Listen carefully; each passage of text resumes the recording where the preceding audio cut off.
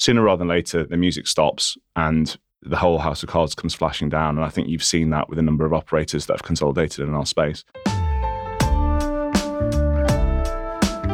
That's a problem for every business. There's not a week goes by without a supplier coming back with, price increases and cost inflation that's just been inescapable. It's moved beyond the main cities of Glasgow and Edinburgh and Dundee, Stirling and Perth, and it's moved very much out from the hinterland into the tourist area as well. There are amazing cafes out and about everywhere.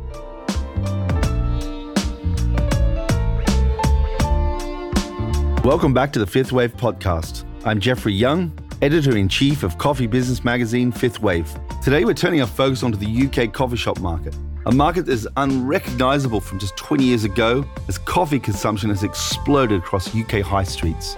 In terms of the big end of town, the Allegra World Coffee Portal Project Cafe UK 22 report revealed the UK branded coffee shop market grew 43% in 2021 to reach 4.4 billion in turnover, with a market value now 87% of pre-pandemic levels. And branded outlet numbers now even exceed those of 2019. So this is the reality for the large chain operators. But what about the smaller multi-site specialty operators across the UK?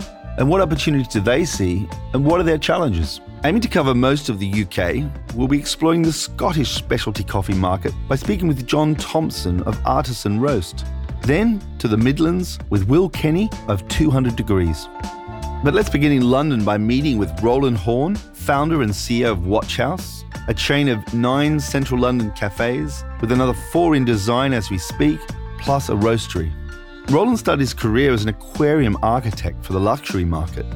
In 2014, an opportunity emerged to create a cafe at the end of Bermondsey Street near London Bridge, a site which actually was a former watch house 200 odd years ago.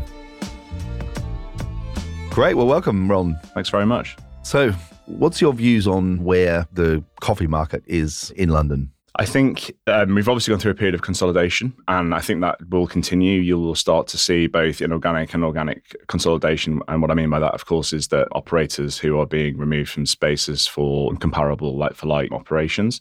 But I think you're also going to see, that's on the inorganic side, but on the organic side, you are going to see operators seeking to acquire other operators and other spaces where the economics don't stack up. And I think what's super interesting is, obviously, we've seen a sort of re-gearing in many ways about the cost base of running a cafe, certainly within central London. I guess fundamentally for us during this period, I think that the consolidation period was seen pre-COVID. I think it's happened since COVID. We did acquire some sites just before COVID from Fernandez and Wells, who are a small operator here in central London. And we were offered quite a few from other people during that period as well. But I think it comes back to that point about authenticity. And I think in our space, there's been in some ways a bastardization of growth in terms of the big corporate feel of people coming. And we're not talking about the second wave operators here, right? We're talking about more ambitious, commercial, funded, non-coffee operators that come into the space, probably chasing the blue bottle story, right? And I don't have a problem with that personally. I think that innovation, Blue Bottle is one of the brands, leaving aside the Nestle deal, the brand and what they've done in terms of consistency within specialty is, that's just fantastic.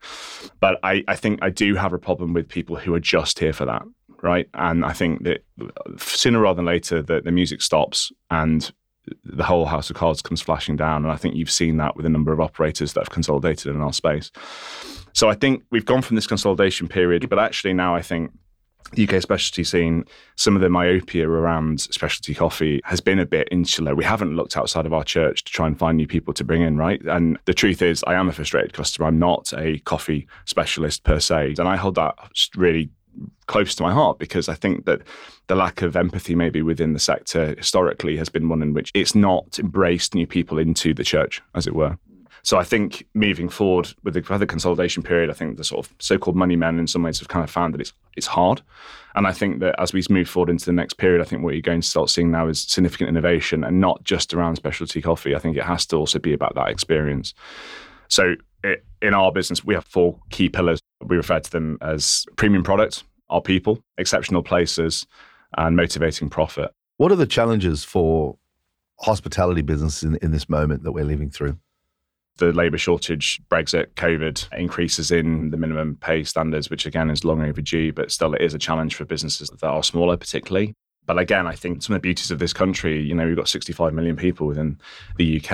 And therefore, if you are genuinely a best-in-class employer, I do honestly believe people will come. And we see that. We now have the opportunity to have all of our 200 employees now as accredited London Living Wage provider. So everyone is paid minimum of London Living Wage within our business. And that was long overdue. So the labour side is definitely one. Clearly, the supply chain is a huge issue, and we've seen that across our business now. We're at the point now where we're ordering, even this week, we ordered 3 million of our cups each time, basically, and we've now had to sort of double up that order to keep 3 million cups in store at all times in case of problems with the supply chain, just as an example in hand. I think on the remainder of the cost side, I think what you've seen in the last period, coming back to the property side, is you've seen very, very conciliatory landlords, which sounds like an oxymoron, but it was like that, certainly the first 2/3 of COVID. And now you're starting to see a hardening up again back to the good old days of unsustainable rents and et cetera. So that's a concern. If landlords who have their own pressures, right? I'm not one of those people that thinks that you can just hammer landlords. Like they've all got debt covenants and, considerations and families and mouths to feed, right? But actually, I think there is also sort of the profiteering side, which I think, landlords also need to go slowly to get us back to our position. I think what I've certainly seen in the market now is some very interesting moments where landlords are looking for sort of premiums to sign deals, which, given that during COVID they were paying capex contributions to get people into site. So there's been a very big change there. So there are three significant challenges within our space. And then, of course, we haven't even touched upon coffee supply and natural disaster in South America in particular. And I think that's something that's, I think in some ways, we've forward bought a lot of our coffee. But I think if you're talking about the macro scene, that's obviously going to be a significant issue. But again, it comes back to that point whereby if we're going to have great product, then we need to pay great money for it, in my opinion, and we need to charge good money for that product. So I hope that the race to the bottom within our sector does start to stop. So what about the customers? How have the customers changed in this 8 years since you set up shop? I think that has been a sophistication. It's a gradual evolution, and it's one to be expected, right? People understand the product more now. They have more nuance. It's not, I'm buying a strong or a weak coffee. It's gone past that through to, right, am I buying a Colombian or an Ethiopian? That being said, I think there is still a huge amount of people out there that have no real idea. And here's the other thing, have no real interest necessarily in all those things that I've just said. And I think that's fine. We can bring them along. But I think fundamentally the cost base and our ability for us to actually show customers that they can have a better experience but not have to come into a store to have that has also given us the opportunity to do more interesting things as well in terms of our ability to connect with them in different ways in terms of e-commerce, and of course using things like prepay and order so then they arrive at the product's ready. You see people like Panera Bread in the US as probably the best in case example. Sort of 60% of their revenue comes from digital, given they're a bakery. And I think there's really interesting digital experiences, which I think we're seeing outside of the UK, which I think have been brought in. You're seeing the same thing with Pret, obviously a JAB owned business as well. So you're seeing this digital evolution, which customers really want that connectivity, and they're relentless. Like they won't take an app that freezes. They won't take no Apple Pay. They won't, if it says 4 minutes for their coffee, they want it in 4 minutes. And that's great. So I think there's been this movement towards digital. There's been this movement towards sophistication. I think there's been this movement towards wanting more than just a singular thing, right? So it can't just be great coffee. It can't be great personality but bad product. It can't just be, I want a coffee but there's nothing else that's on offer. There needs to be this holistic experience. So I think for Watch House moving forward in the next 3 to 5 years, what we want to do is we want to expand organically. We want to make sure that we do things with the right authenticity, true to our brand and our core values. Yes, we want to be ambitious. We'd like to open sort of circa 6 to 8 houses a year, ideally. We've been approached a number of times, I know as others have been as well, for doing franchise deals in the UAE and the Nordic region and also the States. We're not there yet. I don't feel very protective over the brand. We don't do wholesale coffee, for example. We will never do wholesale coffee, ever. So I'm very protective of what we do as a brand, but equally we want to be ambitious and crack on as well and do some really great stuff and improve and see what we can do globally, not just within the UK. But, that's the 3 to 5 years. Great. Well, Roland, thanks for joining us here today. Thanks very much. Roland paints a picture of significant opportunity for growth ahead for his business and also outlines some of the key risks he faces. He believes there's an opportunity to broaden the appeal of specialty coffee, welcoming in all types of coffee drinkers while also offering a more digital experience. But more imminent risks are landlords seeking unsustainable rents and the acute labour shortage. We're now going to hop onto the M1 motorway and make our way to Nottingham, where we'll hear how specialty coffee chains in the middle of the UK are faring by speaking with Will Kenny, Commercial Director at 200 Degrees, a chain of 15 specialty stores and a roastery. 200 Degrees opened their first store 8 years ago in the East Midlands and now have cafes in Birmingham, Liverpool, Manchester and Cardiff, to name a few. Welcome, Will. Thanks, Jeffrey. So what is the main driver for the continued growth of specialty coffee across the UK? So I think really the key ingredient is the fact that consumers want to learn more.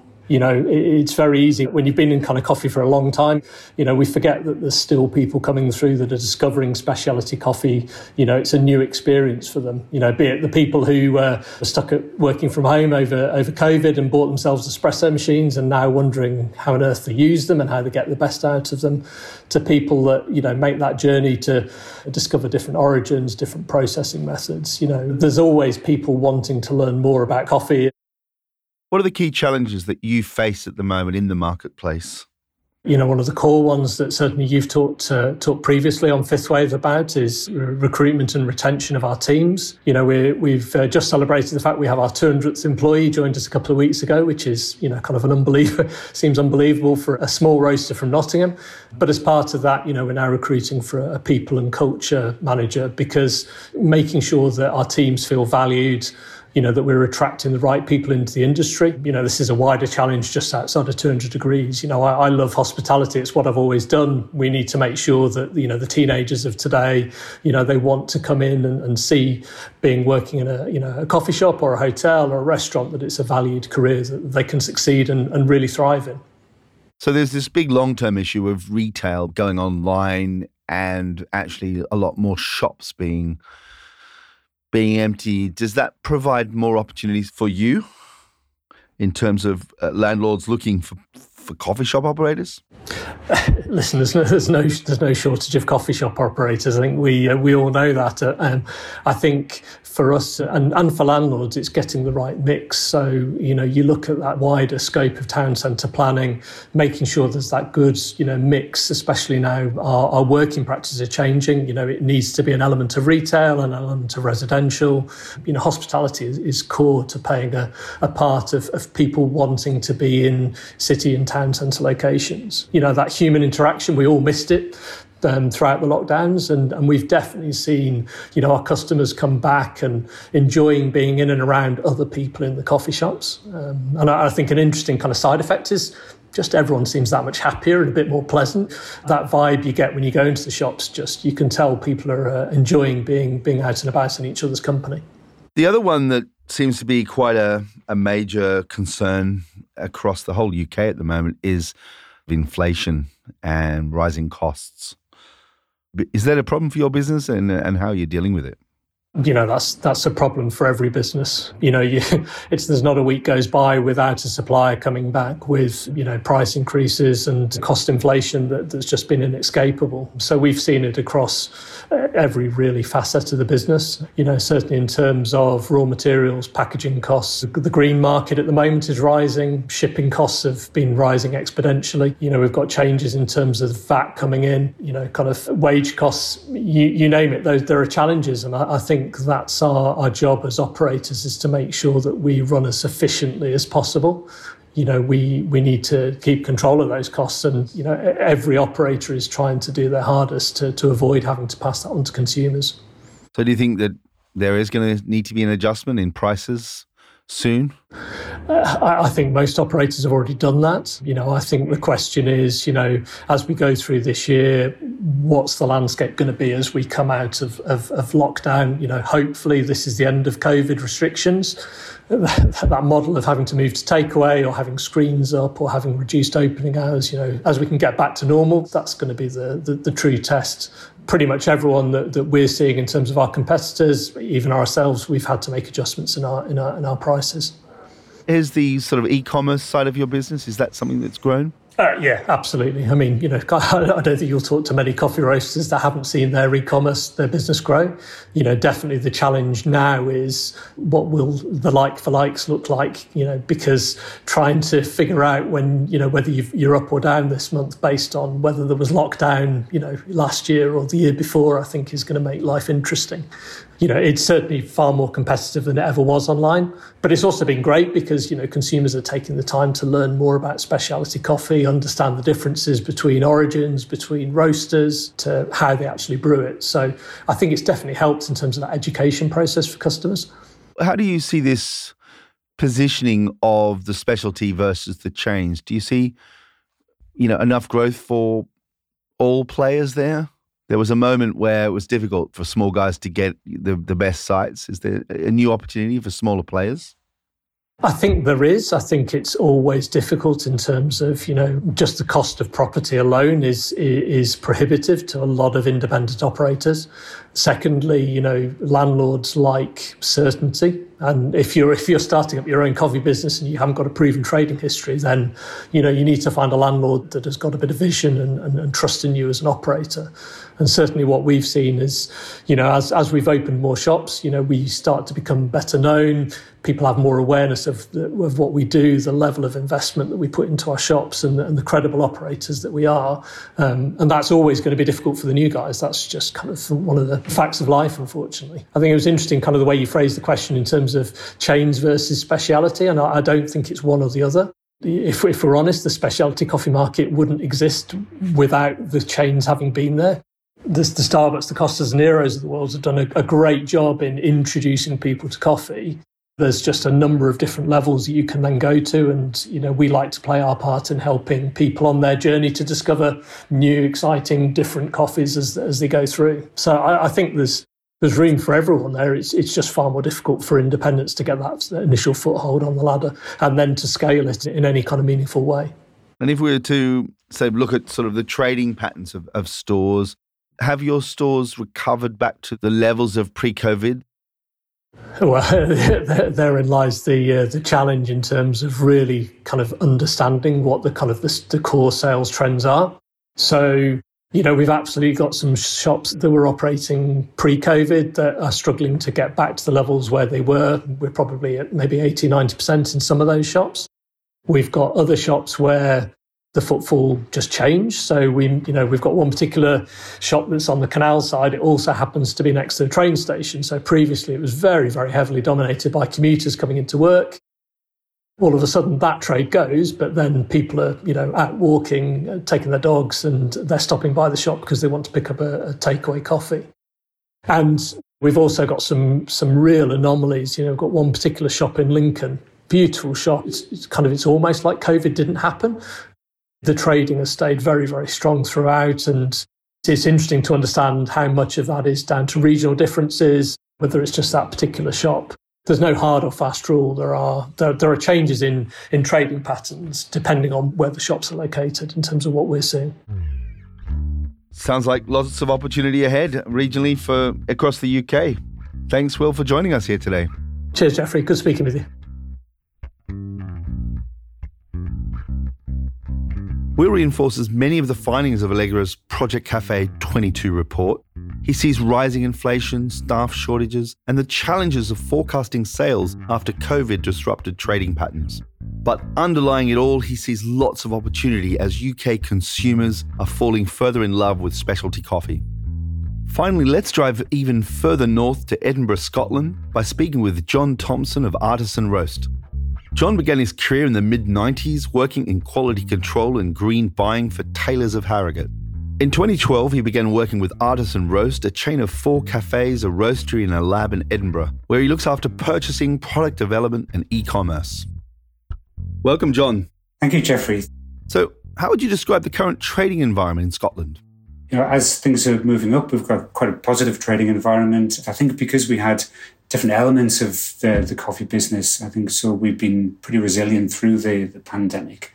Certainly the e-commerce side of the business did really well. And I think we were very lucky in that we had a really good customer base who were really loyal, who liked our brand. And as the cafes shut, they helped and moved into the e-commerce side as well and supported us through that. The cafe side and the wholesale side were up and we're operating again. One of the locations over in Glasgow shut down, and then we opened 2 new ones as well. So we've managed to sort of transition through the last couple of years relatively positively. Obviously, I think generally hospitality's had a really interesting time, and there are certainly challenges which still remain, but I think we've been relatively fortunate through things. So what has been the change on prices, here in the UK in terms of how much you typically pay for the coffees that you buy? Or what's the magnitude of increase over the last year or two? The last couple of years, I suppose what's very interesting is the difference between the different qualities of coffee. I think specialty coffee, they've continued to rise in terms of their price. Consumers will readily pay for those, and that's really important as well. People won't shirk at paying £10, £12 or more for a 250-gram bag of coffee. And that's a normal price range within really good quality specialty coffee. That's certainly something which has happened over the last decade. So there's that increase of prices in coffee. What's the impact on roasters and coffee shops and ultimately the consumer in the UK? Well, if you look at the retail price index of coffee in the few years previous to now, it's been relatively stagnant. And if we look at kind of the wider economy, I would say that what we've seen is there's been lots of inflationary pressures coming into the wider economy. There are wage increases coming through. The general cost of living has risen, particularly over the last 6 months as we move out of the pandemic. The impact of Brexit is certainly having an impact in the UK.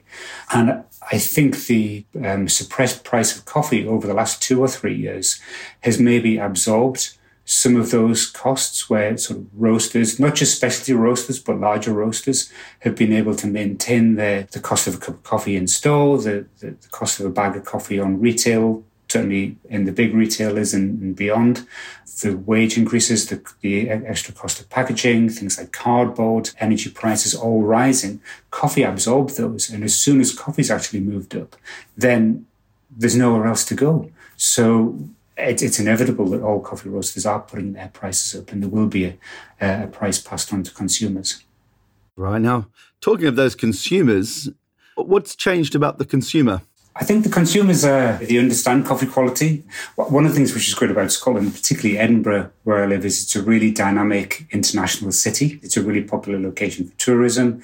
It's got a really strong hospitality scene as well, really focused around food. We've got really good Michelin star restaurants. We probably over-deliver in terms of the number of Michelin stars in the city per capita. And supporting that, there's a really vibrant coffee scene. When I first moved to Scotland, I think there were 6 or 7 coffee roasters in Scotland, and there's maybe 30, 40 roasters across Scotland now, all doing a fantastic job. Through the last decade, people have got aware of what good coffee is. People understand coffee. I think there is still space in specialty coffee to remain accessible for people as well, as new people come to coffee and as sort of what people are interested in coffee continues to change. I think we have to remain accessible. We have to listen to our consumers and adapt to different trends. At a roasting level, maybe there's a continued trend to roast more for filter because there's more people drinking coffee at home. People continue to be interested in filter. And I think that just shows that Scotland very much matches the trend of the rest of the UK over the last 10 to 15 years. Would you say the landscape now for specialty coffee in Scotland, do you think consumers are going to be visiting more specialty coffee outlets than the chains, or are the chains holding their own as well? I think it's a combination of both. Consumers know where they want to drink coffee. People have really strong opinions about what coffee they like, and they know where to get that as well. And that's why the larger chains are really strong on that, is because they've got a really loyal customer base. And then beyond that, people who are interested in specialty coffee, there's more access to it in Scotland. I think that's what's really important. Is it's moved beyond the main cities of Glasgow and Edinburgh and Dundee and Stirling and Perth, and it's moved very much out from the hinterland into the tourist area as well. There's a roastery setting up on Harris this week. There are roasteries on the Isle of Skye. up in the Highlands. There are amazing cafes out and about everywhere. If you go to towns like Pitlochry, there are a couple of specialty cafes, and those are the ones which are busy. People know where to go to get great coffee within Scotland. And I think it's that wider accessibility. For people who are interested in specialty coffee, they know where to go and that there are options to be able to get that. From artisans' perspective, we're really lucky with that as well, is because as well as new roasteries setting up in the islands and highlands, we've continued to have really loyal wholesale customers all the way up towards Ullapool, again on the Isle of Skye. And I think that's one of the things that drew me to Scotland is as well as being a really beautiful place to live. There are diverse communities, people are loyal to their locality. And I think that's central to what specialty coffee is, sort of people want to support their local community. They want to support their local cafe as well. And specialty cafes in Scotland go beyond just being a cafe in itself. And I think that's been central to the Artisan Roast proposition. It's about community in cafes as well as being a cafe and having that emotional reciprocity between the barista and the customer. And that's, I think, as we cycle out of the pandemic, I think that's increasingly important, is kind of people's well-being.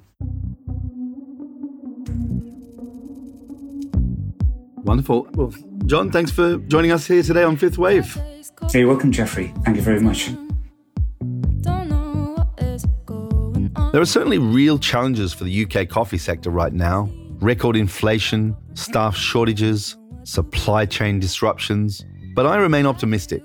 Throughout the pandemic, we've seen coffee venues playing a vital role in the lives of British consumers, communities across the country.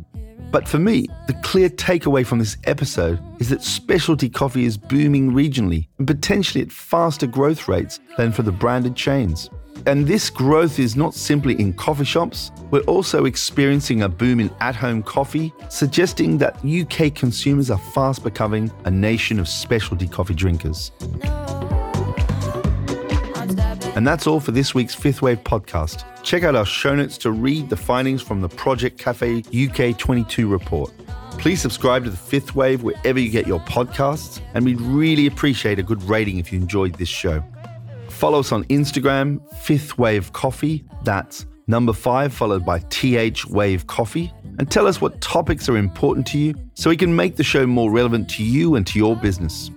This episode was produced in the one and only Serendipity Studios in glorious Camden, North London. It was produced by myself, Jeffrey Young, Hannah Heath, James Harper of Filter Productions, and sound engineering by Chris Bristow.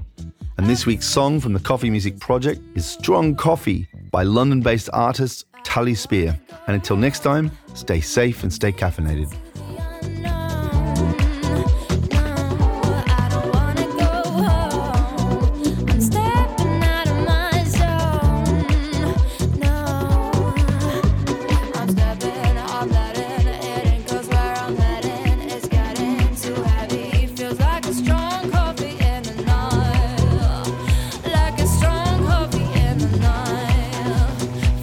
Strong coffee.